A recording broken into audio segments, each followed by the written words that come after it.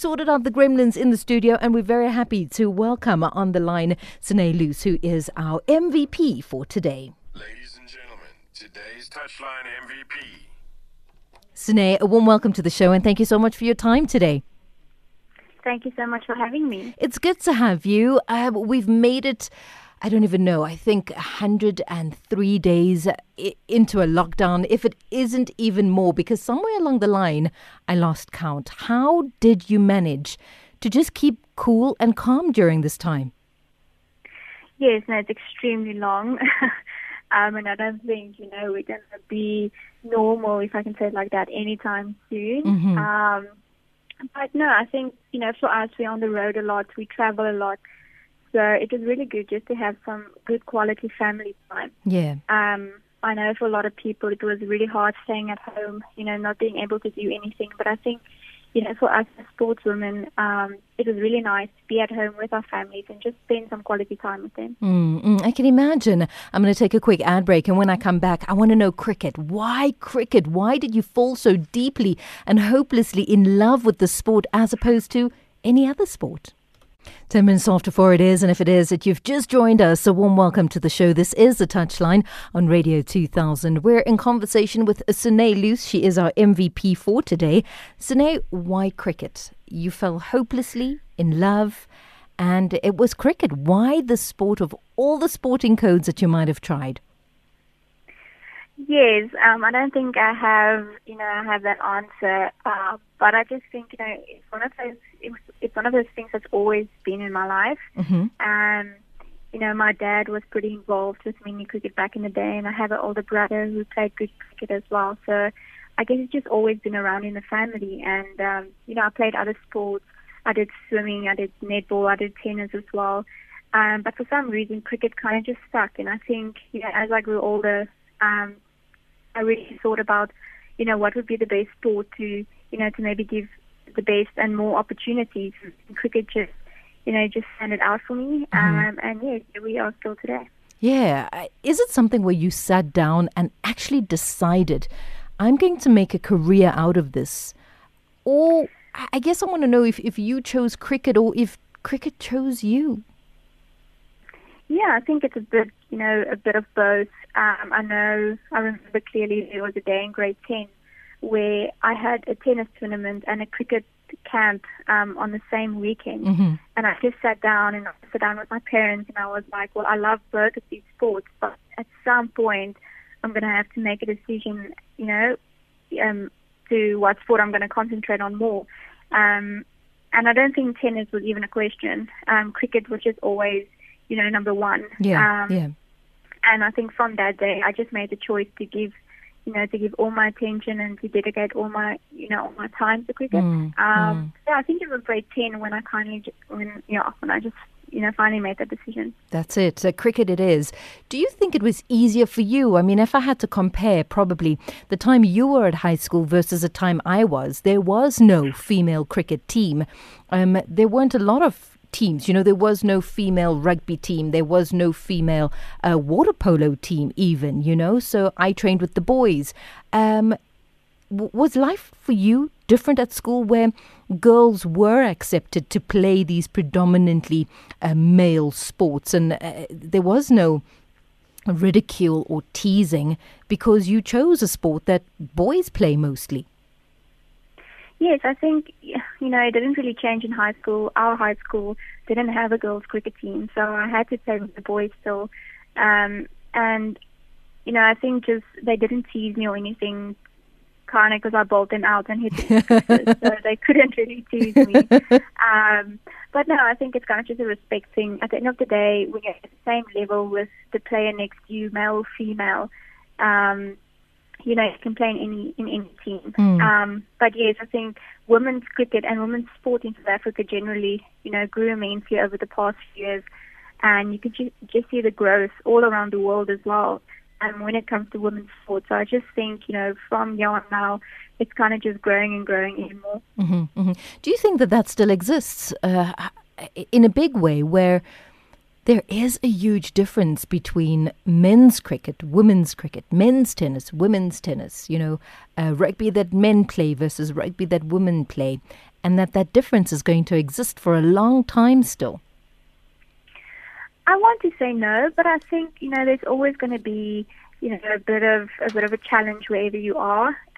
But I must say, in Cricket South Africa, they've really helped us, and they're all about equality at the moment. So, we're flying business class the same as the men are doing. We're staying in the same hotels that the men are, staying. So I think in terms of that, it's really growing. I think it's kind of just because the men, the men's sports get so much more spectators.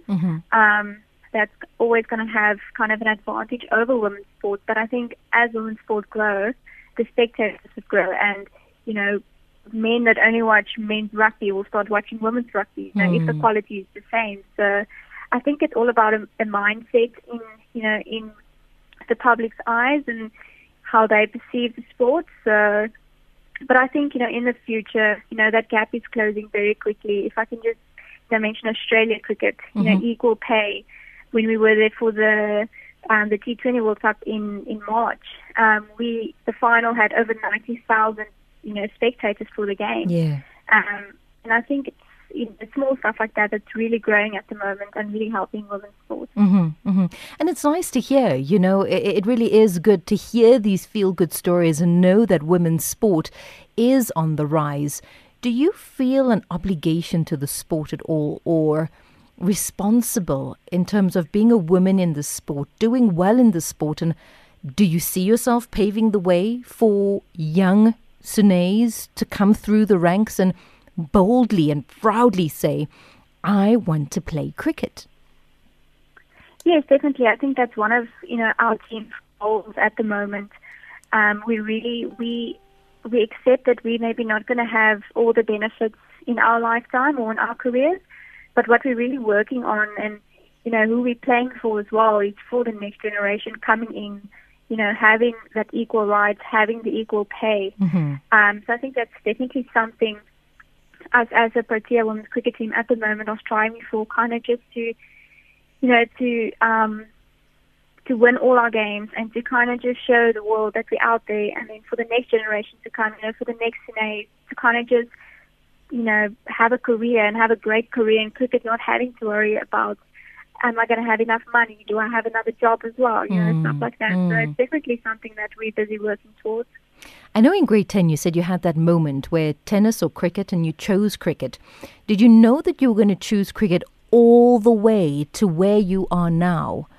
Or was it always that cricket was maybe plan B and there was another plan A? I think cricket was always my plan A, but, when I chose cricket, it wasn't really a career option at the time. But I always knew I was going to study. My parents are pretty big on having plan Bs and plan Cs if something doesn't work out.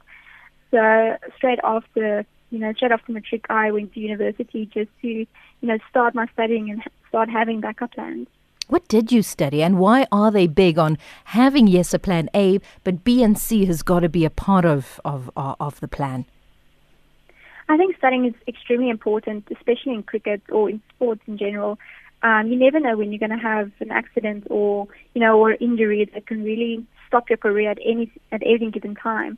So I think for everyone, university or just studying something, it's extremely important just to have that backup plan.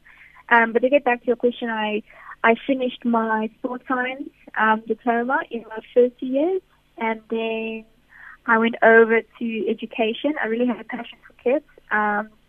So I studied a year in education, but then obviously when you had to go do practicals, that kind of started getting really difficult with me being away on tours. So I took a gap year after that, and then kind of just sat down and started thinking what I really want to do after cricket.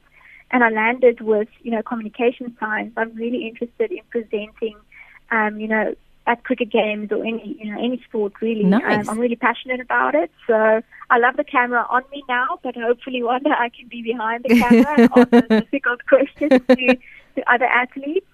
So yeah, I'm currently in my second year of communication science at UNISA. Amazing. That is good. Yes, being behind the scenes, even though the camera all zooms in on you and what it is that you're doing. Yes. Do you feel the pressure at all with cameras? Obviously zooming in as a team coming together.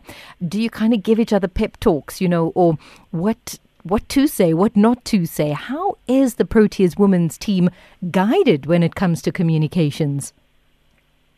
Yes, I think we're pretty good. We have some media staff, that really coaches us. In our early days, when you get the chance to play for your country, you sit down with the media staff, and they kind of just guide you on, what to say, what not to say, how to handle certain questions. But I think over time, this is my 7th year with the Momentum Proteas. So over time, you really, you find the confidence, and you find what works for you and don't work for you. So for us as a team, I think we're really, comfortable with cameras around us. And with the more televised games we're getting at the moment and the more coverage we're getting, I think everybody's just getting more and more comfortable with the cameras. I mean, what was it like to be a part of the all-women broadcasting team on SABC Sport? I mean, the likes of Natalie Germanos as well as Cass Naidu. Yes, that was an amazing opportunity and experience for me. I've never commentated in my life before that game. And I didn't know I was going to commentate until that morning. So I didn't really have time to prepare. I was on the flight, and I know Kaz was on the flight somewhere with me, and I just went to her and I'm like, please help. What do I say? What don't I say?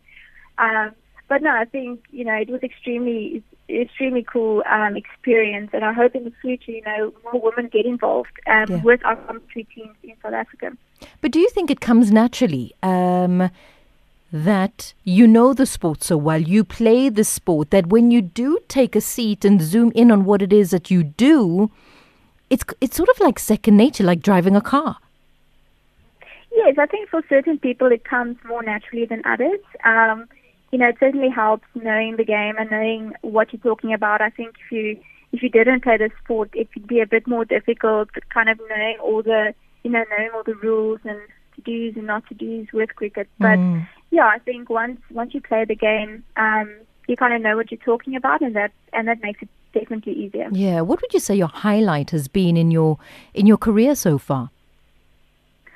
Oh, there's been so many, but I think just at the top of my head, we played this year. We played in the T20 World Cup, and we won England for the first time in a World Cup. In our first game as well. I think everybody was kind of, they already wrote us off before that game even started. And I just remember, everybody just had this intensity and just had this focus around them the whole time when we were training before the game, when we were on the bus, going to the game. I don't think it was the first time I've ever seen a team with no doubts at all. And I remember just winning that game. It was such a special moment for us as a South African women's cricket team, and for South Africa as well.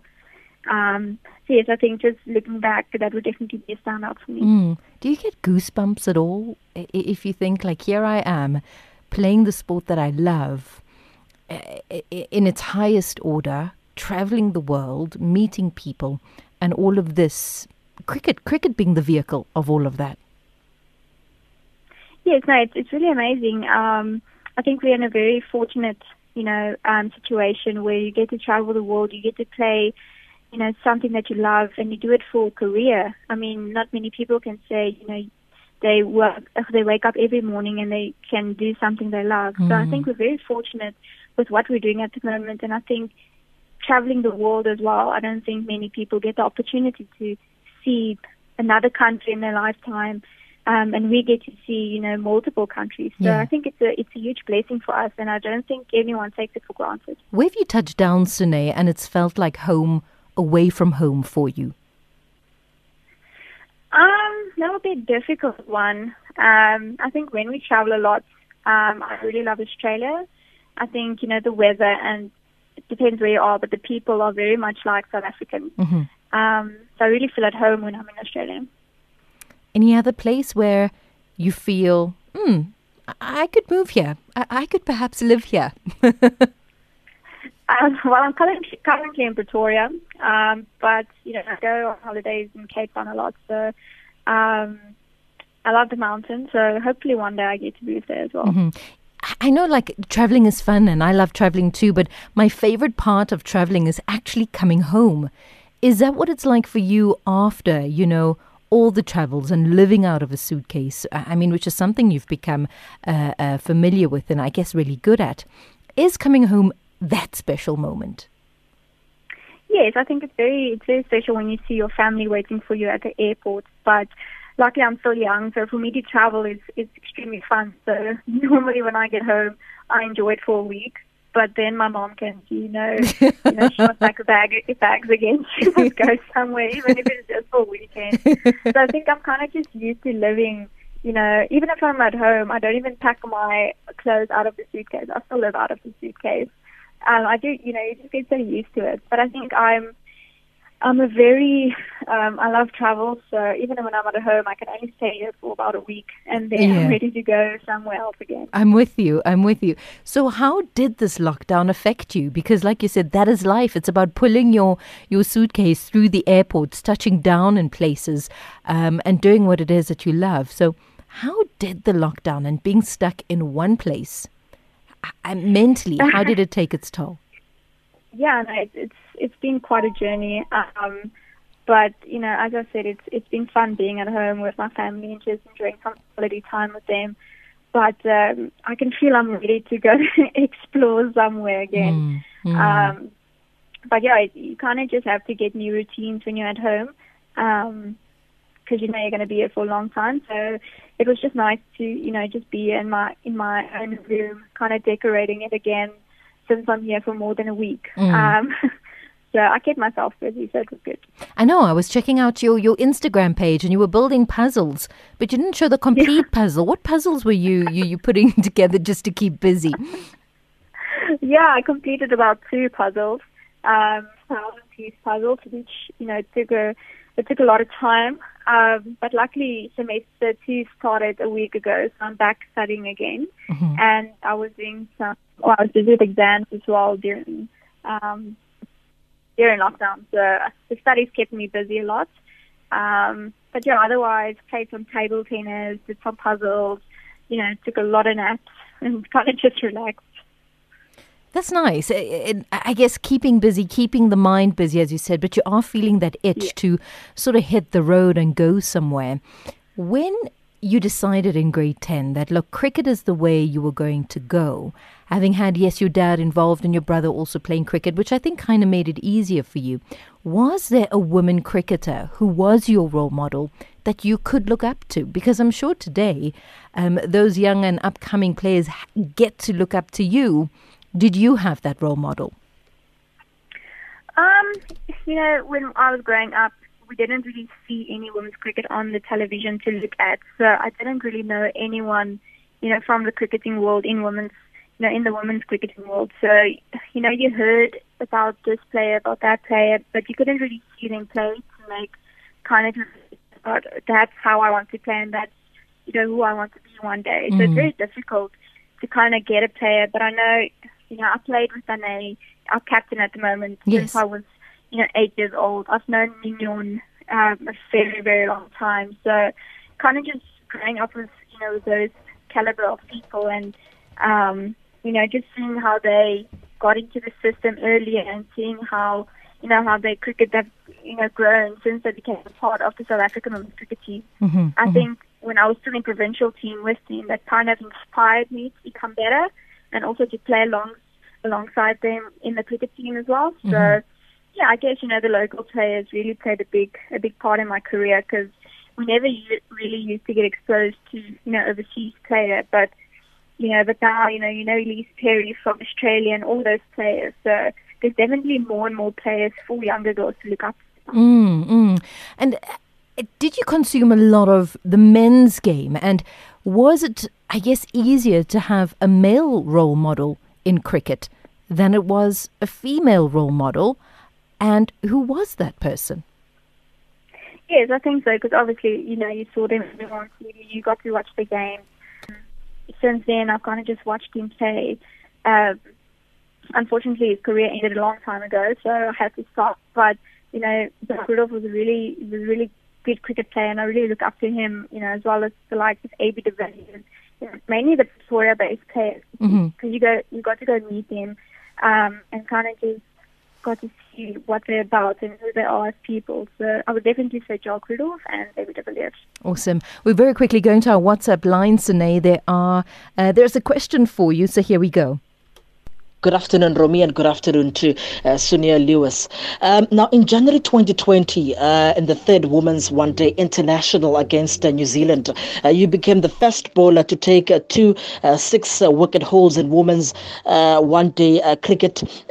You took 6 wickets for 45 runs in 10 overs, with South Africa winning the game, rather the 3-match series 3-0. You also named the player of the series. Can you please describe for me this moment and that series, man, whitewashing New Zealand? Can you please just describe this moment where you became the first bowler to take 6 wickets? And 2, tell me about your team goals. I've heard this week that Graham Smith has renewed the contract of Hilton Moring, who is a head coach, for another 3 years.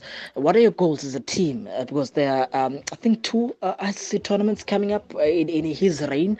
Coming up, there's the 2021 Cricket World Cup in New Zealand, also the 2022 Women's T20 World Cup here in South Africa. So tell me about your team goals. Thank you very much, Ro.